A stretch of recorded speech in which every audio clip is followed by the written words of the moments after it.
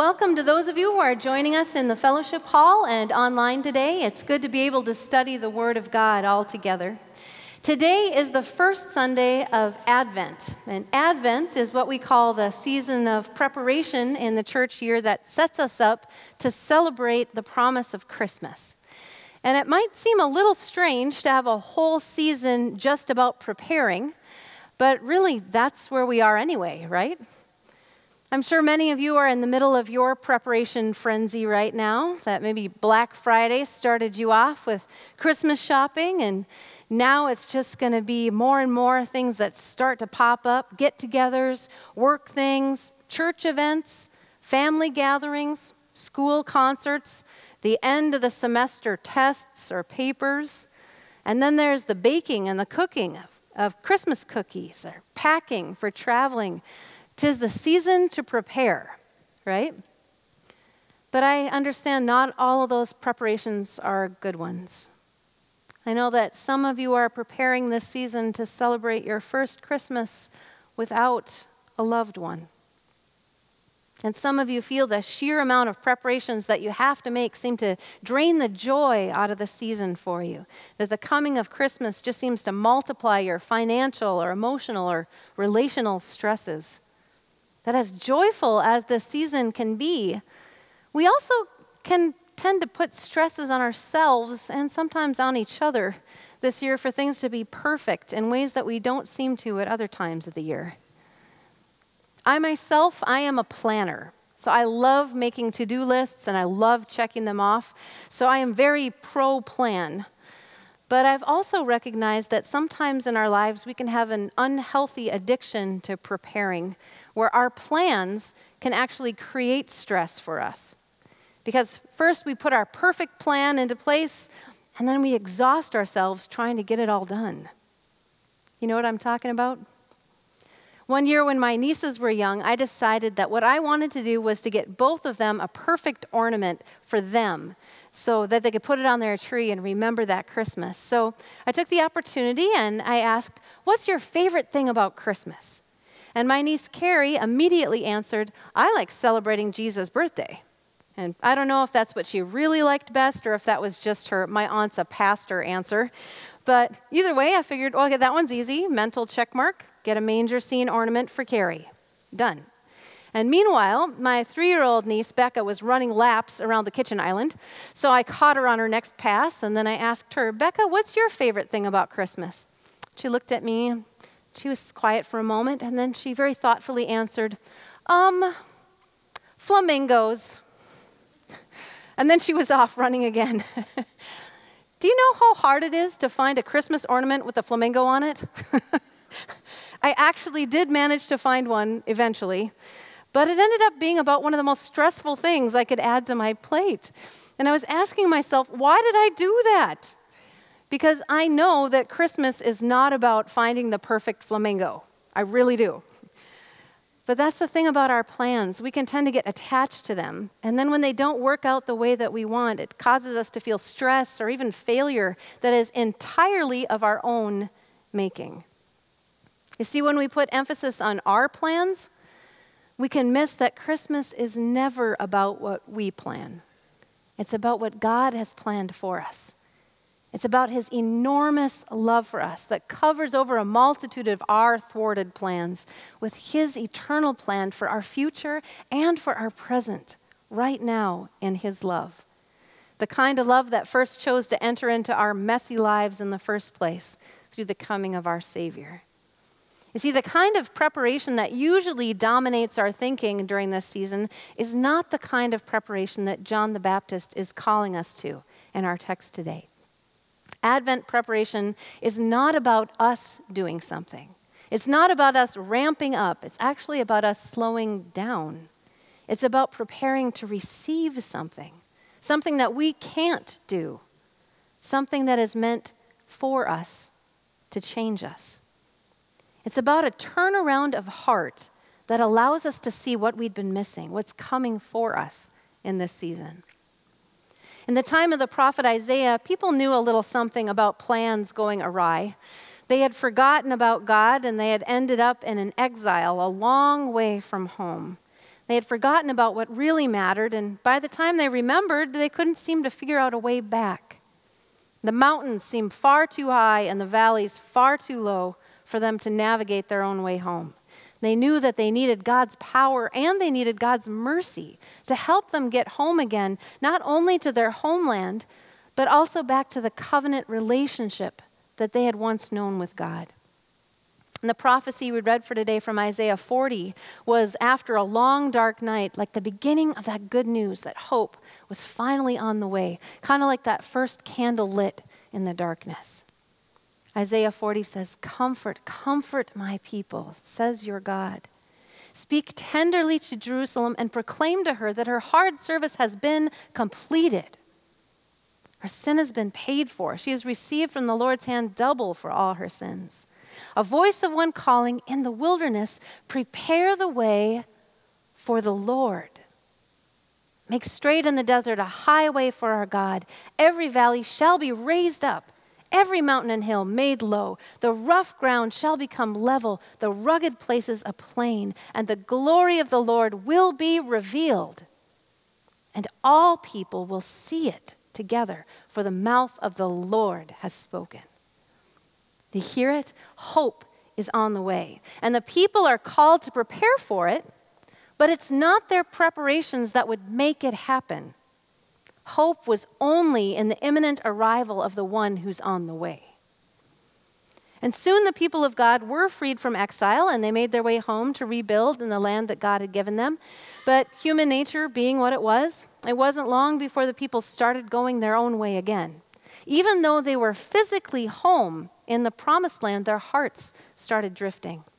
They wandered away from God to look for life through other things: stricter Pharisaic laws, Roman politics, Roman power, their own greed. Somehow it was clear that this wasn't how life was supposed to be, that they saw these mountains and valleys standing in their way again, keeping them from seeing their way through. But somehow it seems this time they seem to think that most of those mountains were external to them. It's not my fault. If only those Romans would get out. If only those people weren't in charge, then things would be the way they should be. But would that really turn their hearts?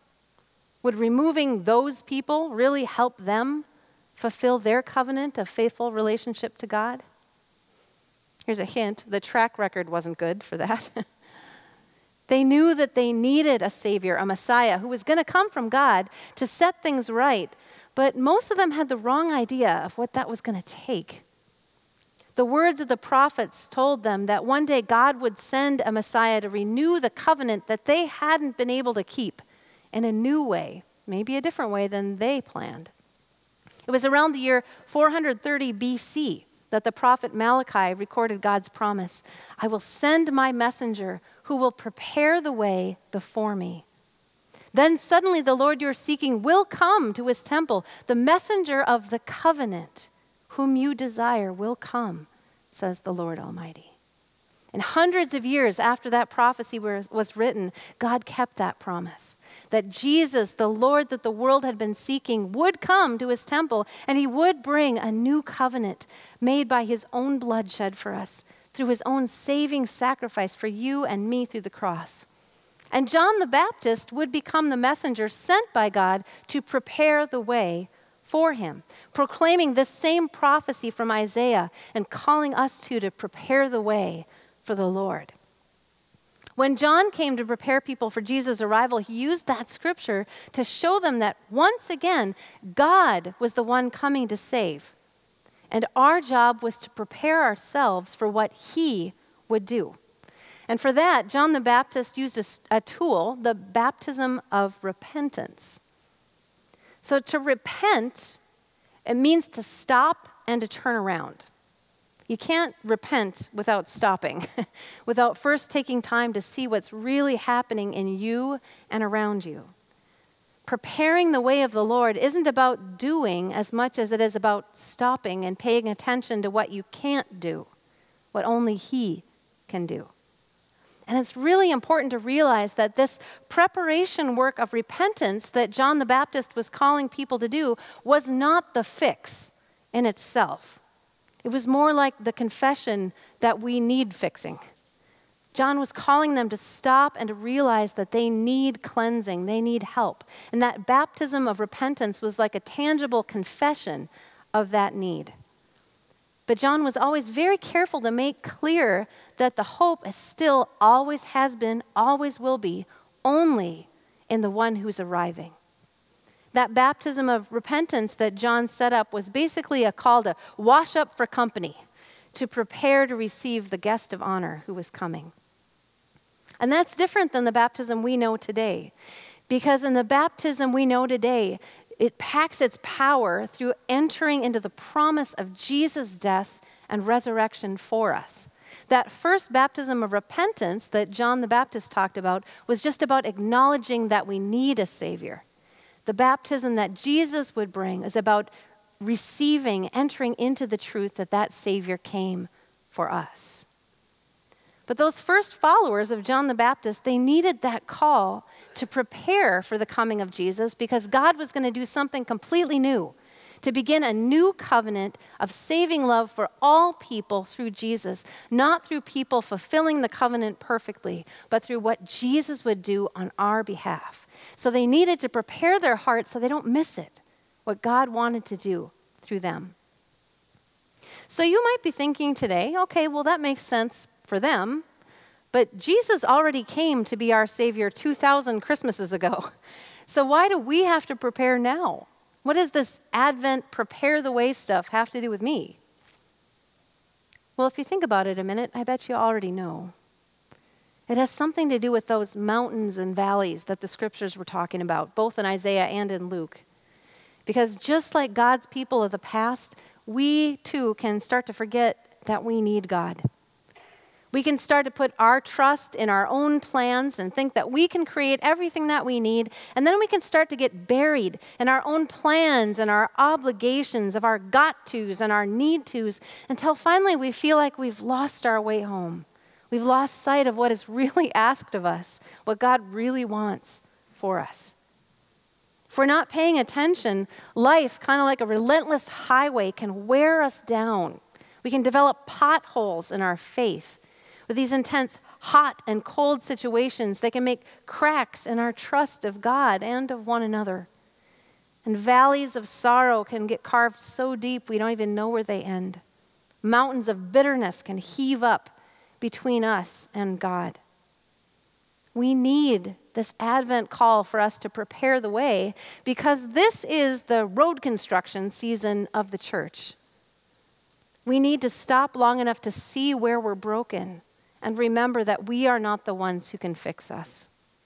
This is the time of year to start throwing out the construction signs because the kind of preparing that God is asking of us this season isn't about us ramping things up. It's about slowing things down because repairs can't be done if you're busy driving over the potholes.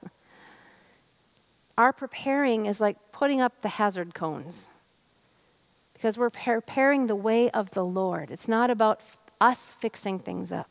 It's about preparing for the one who is the way. When Jesus was facing the cross, he told his disciples that he was going to prepare a place for them. And he told them that they knew the way. And Thomas panicked and blurted out, "No, we don't. We don't know where you're going. How could we know the way?" And Jesus gently answered him, "I am the way. No one comes to the Father but through me." See, the way home has come to us. He is the one that God sent to take down the mountains that stand in our way. He cuts down the mountains of our guilt with his victory of forgiveness on the cross. He raises up the valleys of our shame and makes them a level plain on which we can walk tall, giving us a new identity as children of the resurrection, children of God with a brand new start. And he has come and he is here for you. But we still need these seasons of preparing because it seems like we too go through these different kinds of seasons. We're not always ready to listen or to let go or to let him do what he longs to do in us. In Revelation 3:20, Jesus says, "Here I am. I stand at the door and knock. If anyone hears my voice and opens the door, I will come in and eat with that person and they with me." You see, to every heart who wants him, Jesus will come. Because he fought through every storm of sin on the cross. He fought through every mountain and every valley in death and resurrection to reach us. He is the God who comes to us when we cannot come to him.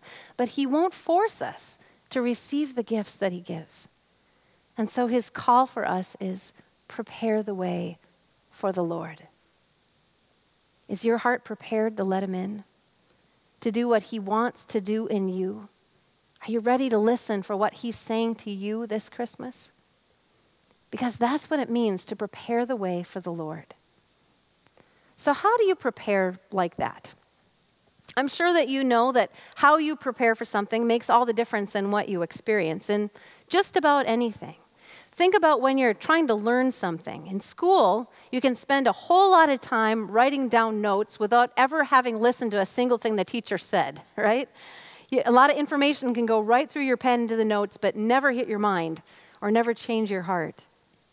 But when you spend a minute preparing yourself to learn and to receive, those same words can challenge your thinking and empower your spirit. Because preparation is about where you're intentionally going to put your attention. And what you receive has a lot to do with what you've prepared yourself to receive.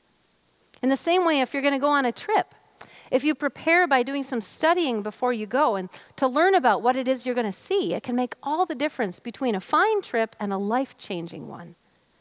Even preparing to go and meet with a friend or preparing to meet someone new puts you in a different state of mind when you choose to see those people in front of you with a sense of purpose. How you prepare makes a difference in what you receive. And that's the reason why Scripture calls us to prepare the way for the Lord. Because how you prepare to receive someone also says a lot about how much you value them, right? That heart state of preparing is a spiritually different place to be because it takes intentionality and time to know and to confess what's really going on in your heart and being willing to surrender it to what God wants to do with it. And there are a lot of different ways that we can prepare this season. We have here at church an Advent meditation service on Wednesdays of Advent at 11:30 a.m. You can just come and listen to the message of the music and the scripture and prepare your hearts over the lunch hour. You can spend your time in the Word at home or to start a journal, a prayer journal, and talk with God about your mountains and your valleys. And opening up our hearts to God in prayer and in worship, in meditation, it's kind of like using a catcher's mitt for the Spirit. Those spiritual disciplines are ways to prepare ourselves to better receive what God is constantly pouring out on us. And when we see and confess those things that have been blocking our view of Him, we turn from the mountains and the valleys to look instead to God, where our help comes from. We prepare for the Lord who is the way, who wants to do what He wants to do in us. And the arrival of that hope doesn't depend on you. It was His choice to be the Lord who comes for you. But will you prepare your heart? Maybe you think that the mountains in your life are too high for Him to level. Maybe you feel like the valleys are still too low for Him to raise. Are there parts of your heart that are so filled with your own plans for getting over those mountains? Are there things that you feel like you have to accomplish this Christmas to be worthy of that gift of love for you? Then it's time to prepare for the one who is the way. Because the holiday we're preparing to celebrate is about God Himself choosing to enter the world in the flesh to meet you and me right where we are. It's about a Savior who has loved us more than life. He is the guest of honor. And you don't have to worry when you're preparing for Him because He doesn't care about a clean house. He came to a borrowed stable. And He doesn't care about your outfit. He came wrapped in cloths, wrapped in rags of cloth, and all heaven rejoiced. He only cares that in this season you know that He comes for you. So will you prepare your heart for that truth this season? For in Him every valley shall be filled in, every mountain and hill made low. The crooked roads shall become straight, the rough ways smooth, and all people will see God's salvation. For the mouth of the Lord has spoken it. That's God's promise and His work for you. The Apostle Paul said that because of the cross, I am convinced that neither death nor life, neither angels nor demons, neither the present nor the future, nor any powers, neither height nor depth, nor anything else in all creation will be able to separate us from the love of God that is in Christ Jesus, our Lord. Now, what's a mountain compared to that? Let's pray. Lord God, we thank you for your amazing love for us. We pray that you would help us to see that our hearts can be home with you this Christmas because you moved heaven and earth to come to us. We thank you, Lord, for loving us. We ask that you would help us this season to prepare our hearts to better hear your voice, to know you more. Help us to confess those things that are in between us, Lord. Help us to prepare the way for you and us the best we can, knowing that no obstacle can ever separate a heart that loves you from your love. So among all of our busyness and all of our preparations this season, Lord, teach us first and foremost that you are the reason for this season, that you come to give us a real home in your love, now and forever.